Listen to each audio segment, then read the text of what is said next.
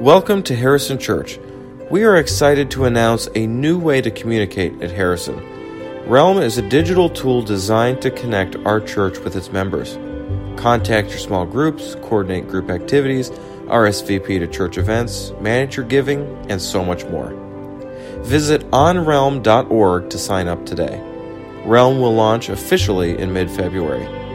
This week, Part 5 of Pastor Shane's series on making sense of Revelation. We are kind of hearing about this new way we're going to try to stay connected together through this app called Realm. And in a couple of weeks, can you believe it's February? On February 18th, we're actually going to launch this.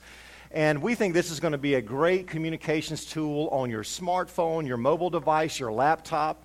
In a couple of weeks, you're going to be receiving an email from us, an invitation for you to opt in and to enter the Realm. And what we're hoping this will do, and what this will do, is it's going to consolidate all of the ways in which we have been communicating with you. It'll all come through this app.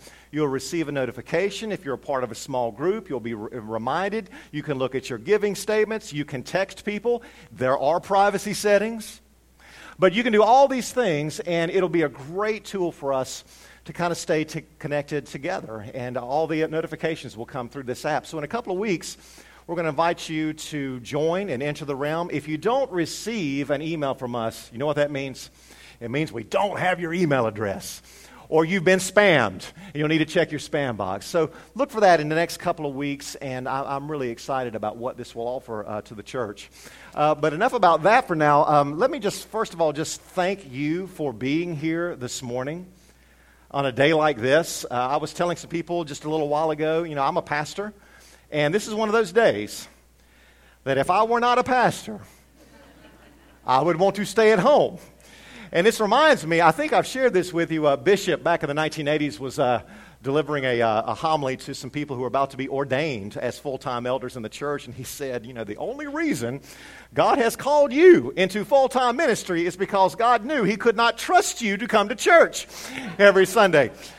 And I say that, though, in all seriousness. I am grateful that you are here. It's a nasty day, and we're coming in here, and it's kind of dreary outside. We're getting ready to open the book of Revelation, or the letter of Revelation. It's kind of dreary these next couple of chapters as well. So I'm glad that you're here. And I hope that you have been learning some things about Revelation, that it has provoked you. It's caused you to think differently, and I thank you for your patience. I've been giving a lot at you. It's kind of like that song we sang, the second one. That was fast, wasn't it? It reminded me of my preaching. We were just going. But let's get into this book. Now, we are in part 5 now of a 6-part series. So next Sunday will be the last sermon on Revelation. And what I have tried to establish every week is that Revelation is a political resistance letter that an author named John wrote to 7 Christian communities.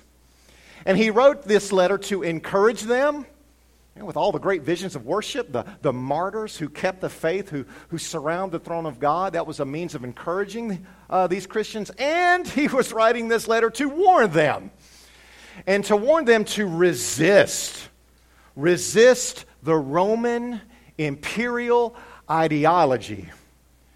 Now, what John does so often, and we're going to really see that today, is that John is really trying to unmask. He's trying to expose the Roman imperial propaganda as being a giant lie. See, Rome in those days promoted itself as being all just and good and righteous, and John is really contradicting that. We're going to see that in just a few moments. Now, the thing that I'm also trying to establish is that John is writing this letter. He is writing this history.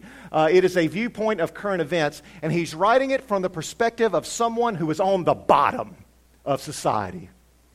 He's writing it from the perspective of those who have been dominated by the Roman Empire. He's not writing it from the perspective of those who have dominated. Does that make sense? When we write from the perspective of those who are on the bottom, that is going to challenge the perspectives of those who are on the top. Now, it's kind of an easy analogy, but I think it applies. And I said this last week. If you can imagine American history written from the perspective of the slaves, Do you think it's going to look different from history written from the perspective of the slave owners? Do you think? It will. So we have to get into John's imagination. He is writing from that perspective. And so last week I said that we would be spending time in the judgment scenes in Revelation, which are critical to this letter. We looked at some last week, and now we're going to go into chapter 17. You should have your insert. We will have the verses behind me on the screens. But what we're going to see is that John, right here in 17, is continuing to expose the Roman propaganda as being this giant kind of lie, and he is unmasking it in many ways. So if you'll turn with me to chapter 17, verse 1, John says this, "Then one of the 7 angels who had the 7 bowls," and the bowls refer to the bowls of wrath, which was a play on the Exodus story. Remember the plagues of Egypt? That was all the bowls of wrath. Nevertheless, the 7 angels who had the 7 bowls came and said to me, "Come, I will show you the judgment of the great whore who is seated on many waters, with whom the kings of the earth have committed fornication, and with the wine of whose fornication the inhabitants of the earth have become drunk." Now, it's going to become pretty clear to us a little bit later why John is using all this very suggestive, very provocative imagery. In verse 3 and 4, John says, "And I saw a woman sitting on a scarlet beast." Now, a beast should ring a bell. We talked about the beast last week. Sitting on a scarlet beast that was full of blasphemous names, and it had 7 heads and 10 horns.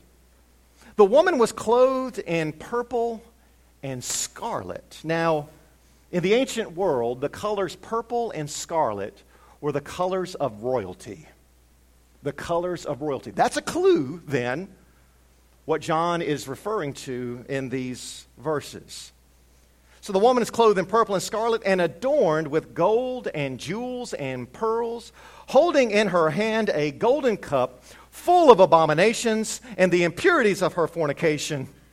And in verse 5, he says, on her forehead was written the name of mystery, Babylon, the great mother of whores and of earth's abominations.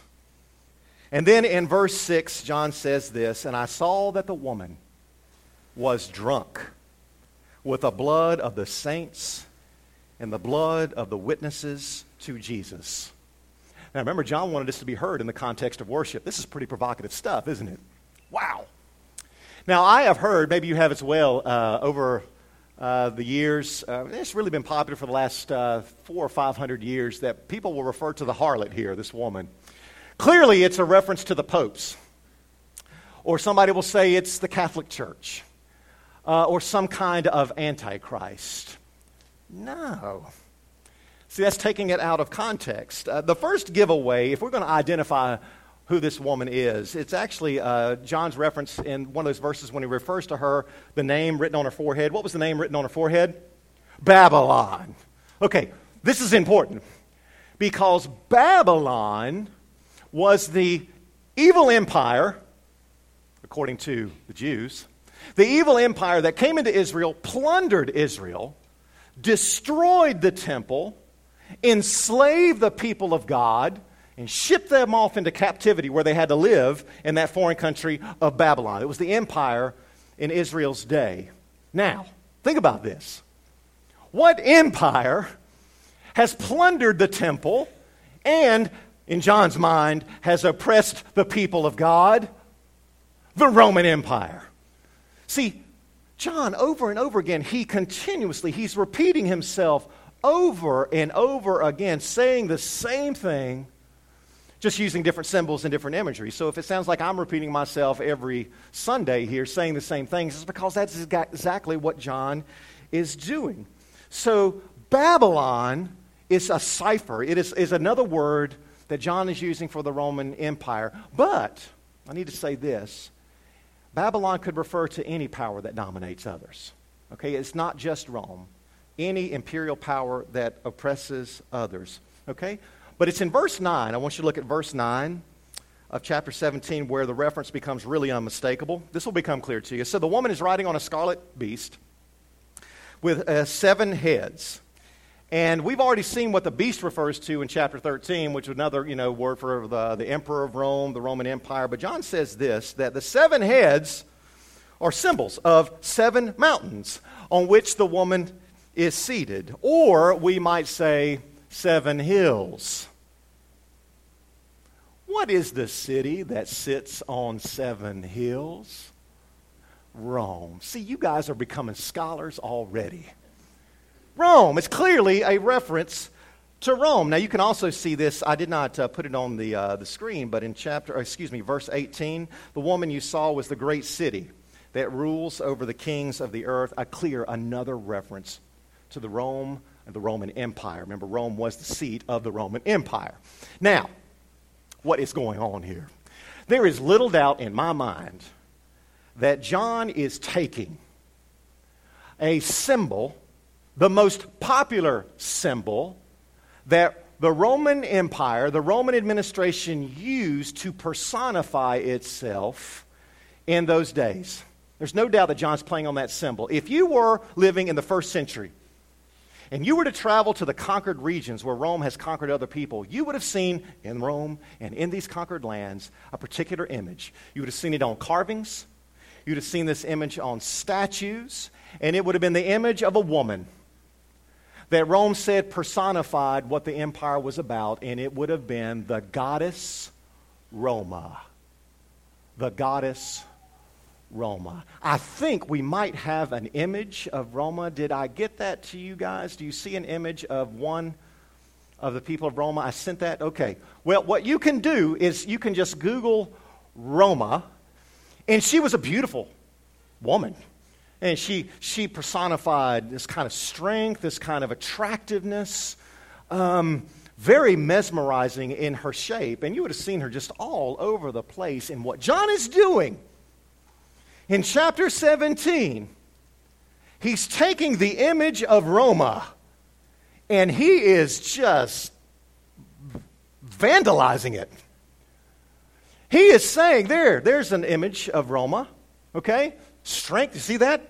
Ah, yes, dedicated, holding the world in her hands, ruling, right? But John is taking that image and he's completely overturning it, radical way.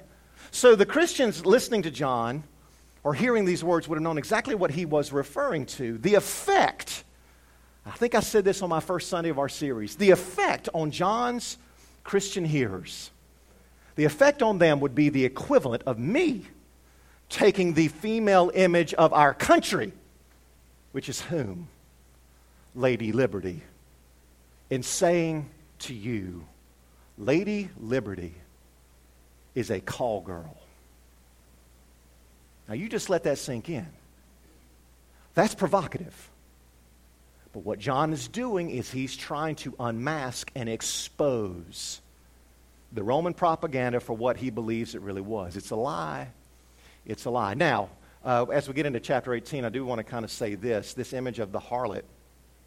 Well, if you think about it, how does a harlot earn money? A harlot earns money through immoral acts, okay? It's wealth generated through immorality. That's going to be critical to our understanding of what's getting ready to happen in chapter 18, okay? So, again, chapter 17 is John's take on that woman right there, that the Roman Empire presents itself so beautifully, but it's not. She is actually a street corner girl. Just radical in so many ways. Now, I do want to say a couple of things. This is sort of a digression for a moment. But the Roman Empire, its propaganda, it presented itself in several ways. Now, I've talked to you about the first way. The primary way that the Roman Empire presented itself is that it always presented itself as a nation devoted to peace. It was a peaceful nation. We have referred to the Pax Romana. You ever heard of this? The Pax Romana. You probably heard this in history class. It refers to the peace of Rome. So Rome always says that we are a people dedicated to peace. But what John says is that the woman personified in Rome is drinking the blood of whom? The saints, the witnesses to Jesus. She's not peaceful. She's a murderer. So he's overturning this idea of the Pax Romana, that we are peaceful. No, it oppresses. It hurts. Another way that the Roman system promoted itself in those days is that it believed, and you especially heard this from the Caesars and the priests of Caesar, that it was the exceptional nation. Rome believed that it was the indispensable nation. There's resonance there, isn't there? But it did believe it was exceptional. And the reason it believed this is that the Caesars would say this, is that the Roman Empire believed that the gods of the universe had appointed Rome, had appointed the system of Rome to spread its values and its rule of law throughout the world. And the proof that they appealed to that demonstrated it was appointed by the gods was through Rome's military victories. That shows that we are the divine vessel. We are the chosen nation in the world. And because it believed the gods had appointed Rome to spread its values and its rule of law throughout the world, Rome always said it was innocent of any wrongdoing, of any complicity in evil, that all of its actions were justified. That's how it did it. But what John is doing here to his Christians is saying, resist. Resist that. This is a nation that harms and that murders the weak, including the martyrs and the witnesses of Jesus. Heavy stuff, isn't it? But that's exactly what John is doing here. Is this a political letter or what? Yes, it is. Right in our New Testament. Provocative stuff. Okay. And what John is actually saying is that Rome can't be the chosen by the gods, because the true God is whom? The Lamb. And the Lamb doesn't kill. And of course, that's what John is encouraging the Christians to do, to be nonviolent in their resistance to the Roman imperial state. Okay. Now, if you move into chapter 18, we are going to come now to the very end. We're coming to the climax of the judgments of God in the letter of Revelation. All the plagues, the locusts, the frogs, the ulcers, all the things that he appealed to that sounded like the Exodus story in the Old Testament. The judgment of God, all is getting ready to come now to chapter 18. This is its climax. This is the culmination. And what I want you to understand and what we'll look at is what form does the judgment of God on Rome take? This is fascinating stuff. Now, I will warn you, I'm going to be skipping through some verses. I think you'll have the verses here on your screen. But if you have your insert, or you can just look on the screen. Chapter 18, verse 1. I'm going to be reading a few verses to you. John says this, "After this, I saw another angel coming down from heaven, having great authority." Skip over to verse 2.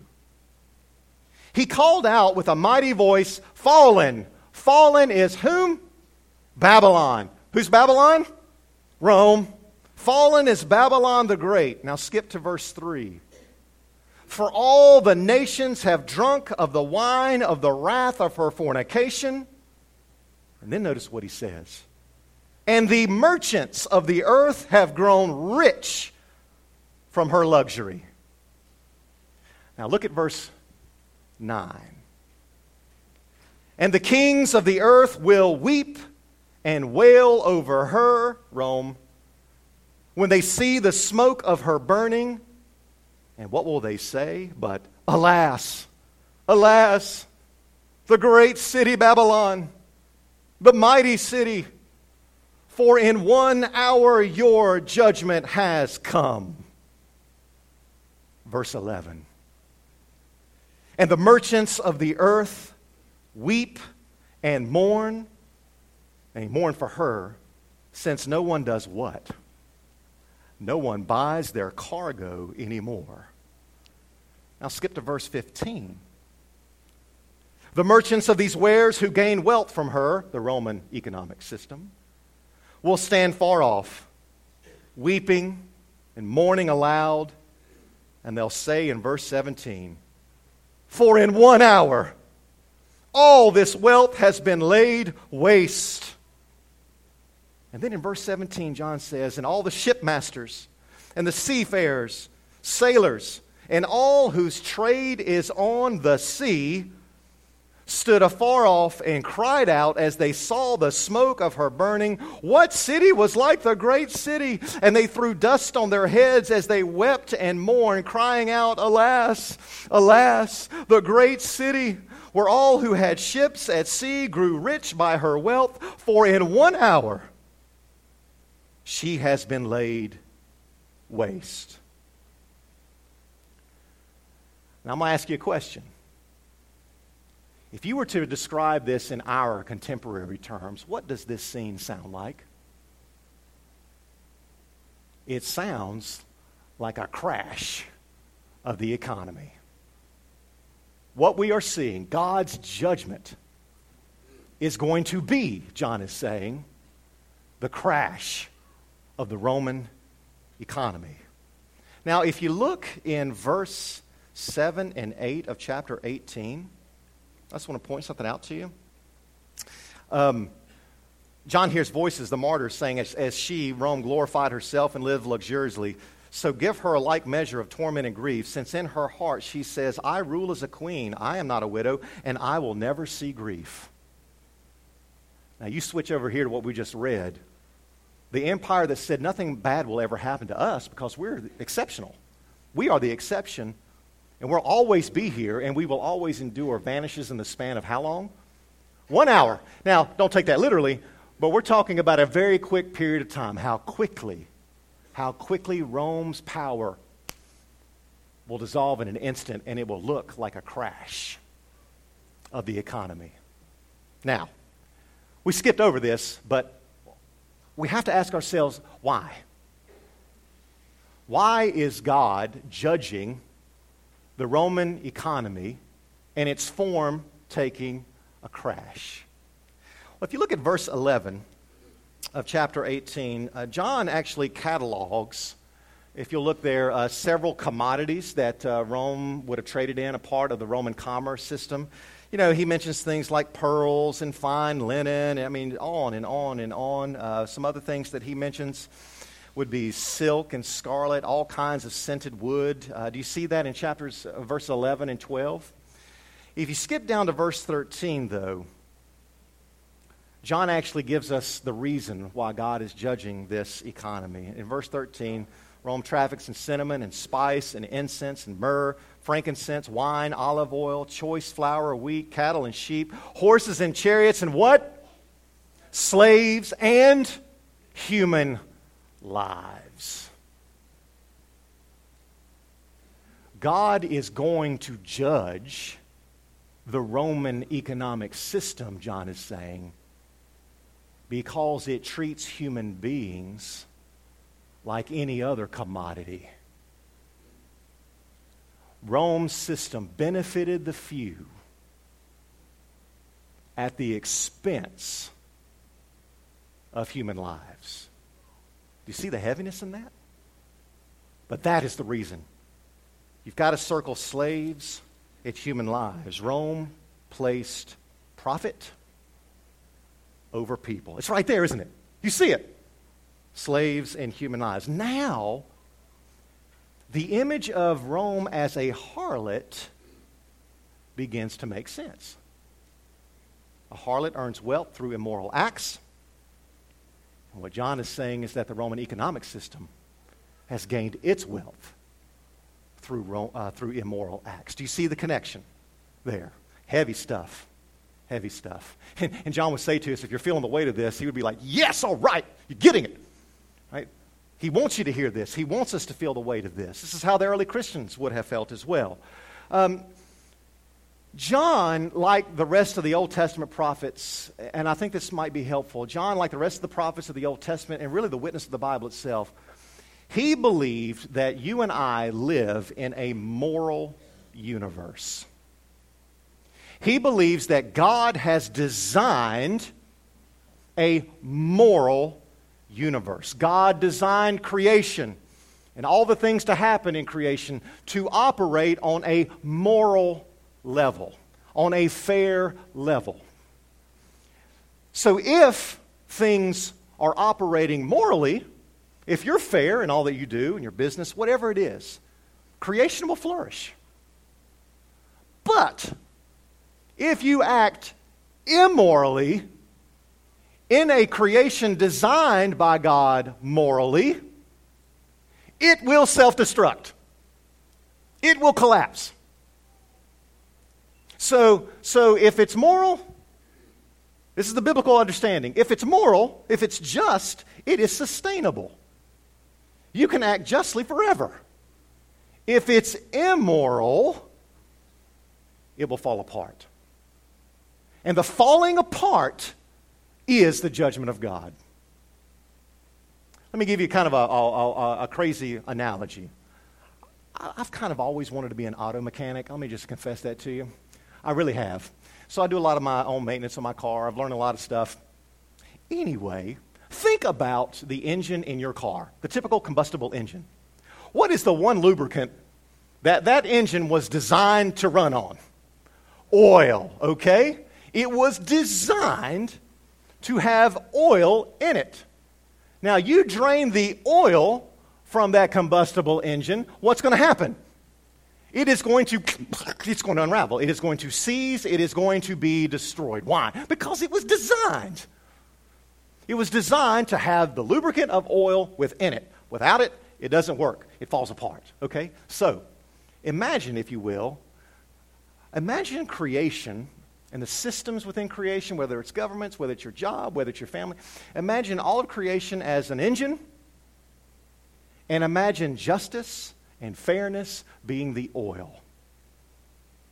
Drain justice, get low on fairness, what's going to happen? It's going to fall apart.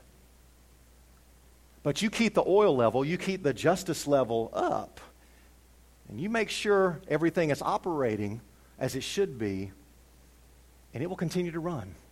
Okay? So justice in the biblical concept, fairness in the biblical concept, is the lubrication within the machinery of creation. I love it. Do you get the analogy?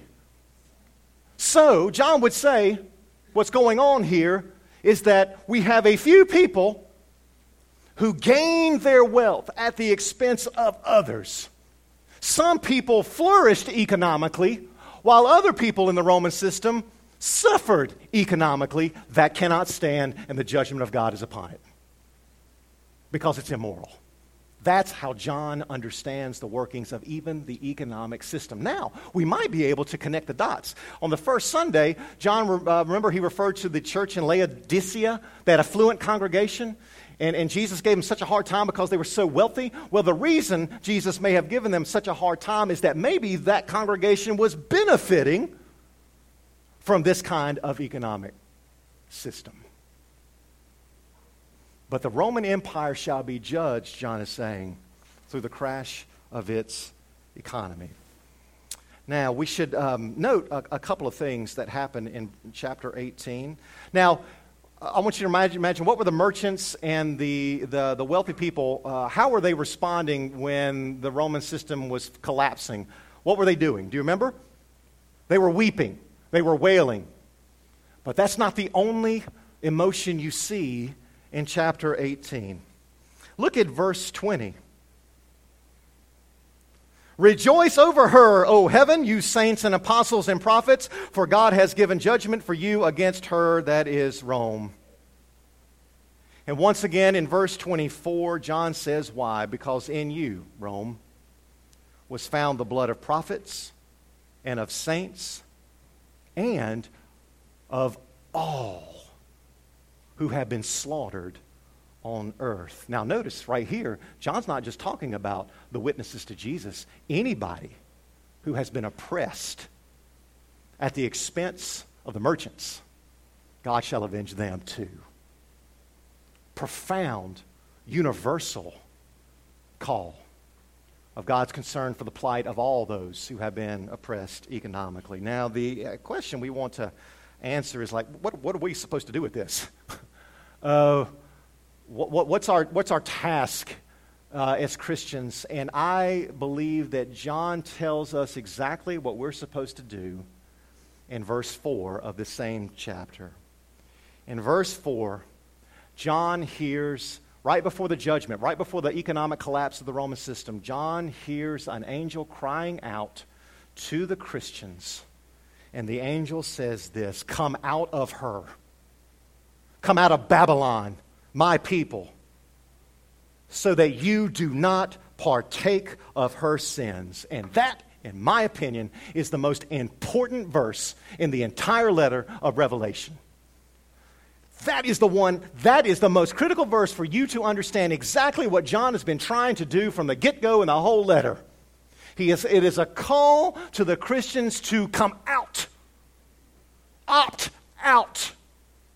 Don't live according to the values. Don't live according to even the economic values of the imperial system. You've got to live differently. John would not understand in any way a Christianity that blends in with the rest of the culture. Someone called it beige Christianity, which is funny. Back in the 70s, everything was beige. John would not understand beige Christianity, a Christianity that just kind of blends in with everybody else. No, John sees the church. John sees the Christians within the church being a countercultural alternative to the Roman system. We are called to opt out. The way of the Lamb has no dealings with the way of the beast. But if we can follow the way of the Lamb, in the next chapter, which I didn't cite for you, but you can look yourself, if we can follow the way of the Lamb, we will be participants, we will be followers with another woman who is truly beautiful and truly just, the bride of Christ. Heavy stuff. John's call to come out and resist. Now, we're getting ready to end our time together. I'll invite the musicians to come forward. But what I've done for the last couple of sermons is I've ended the sermon with a series of questions for us. And these are questions that I believe have come from my wrestling with chapter 18 especially. But I'll leave these with you. To what extent might our own economic system harm others? To what extent might the wealth generated by our global economy come at the expense of human lives?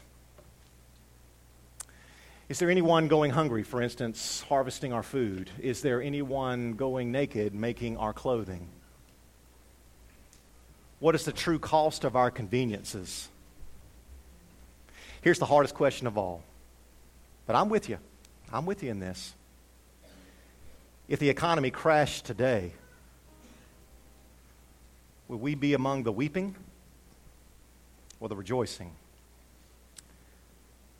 How can each of us, how can you opt out and participate in a fairer trade, a fairer system of commerce? These are not just economic questions for John. These are matters of salvation.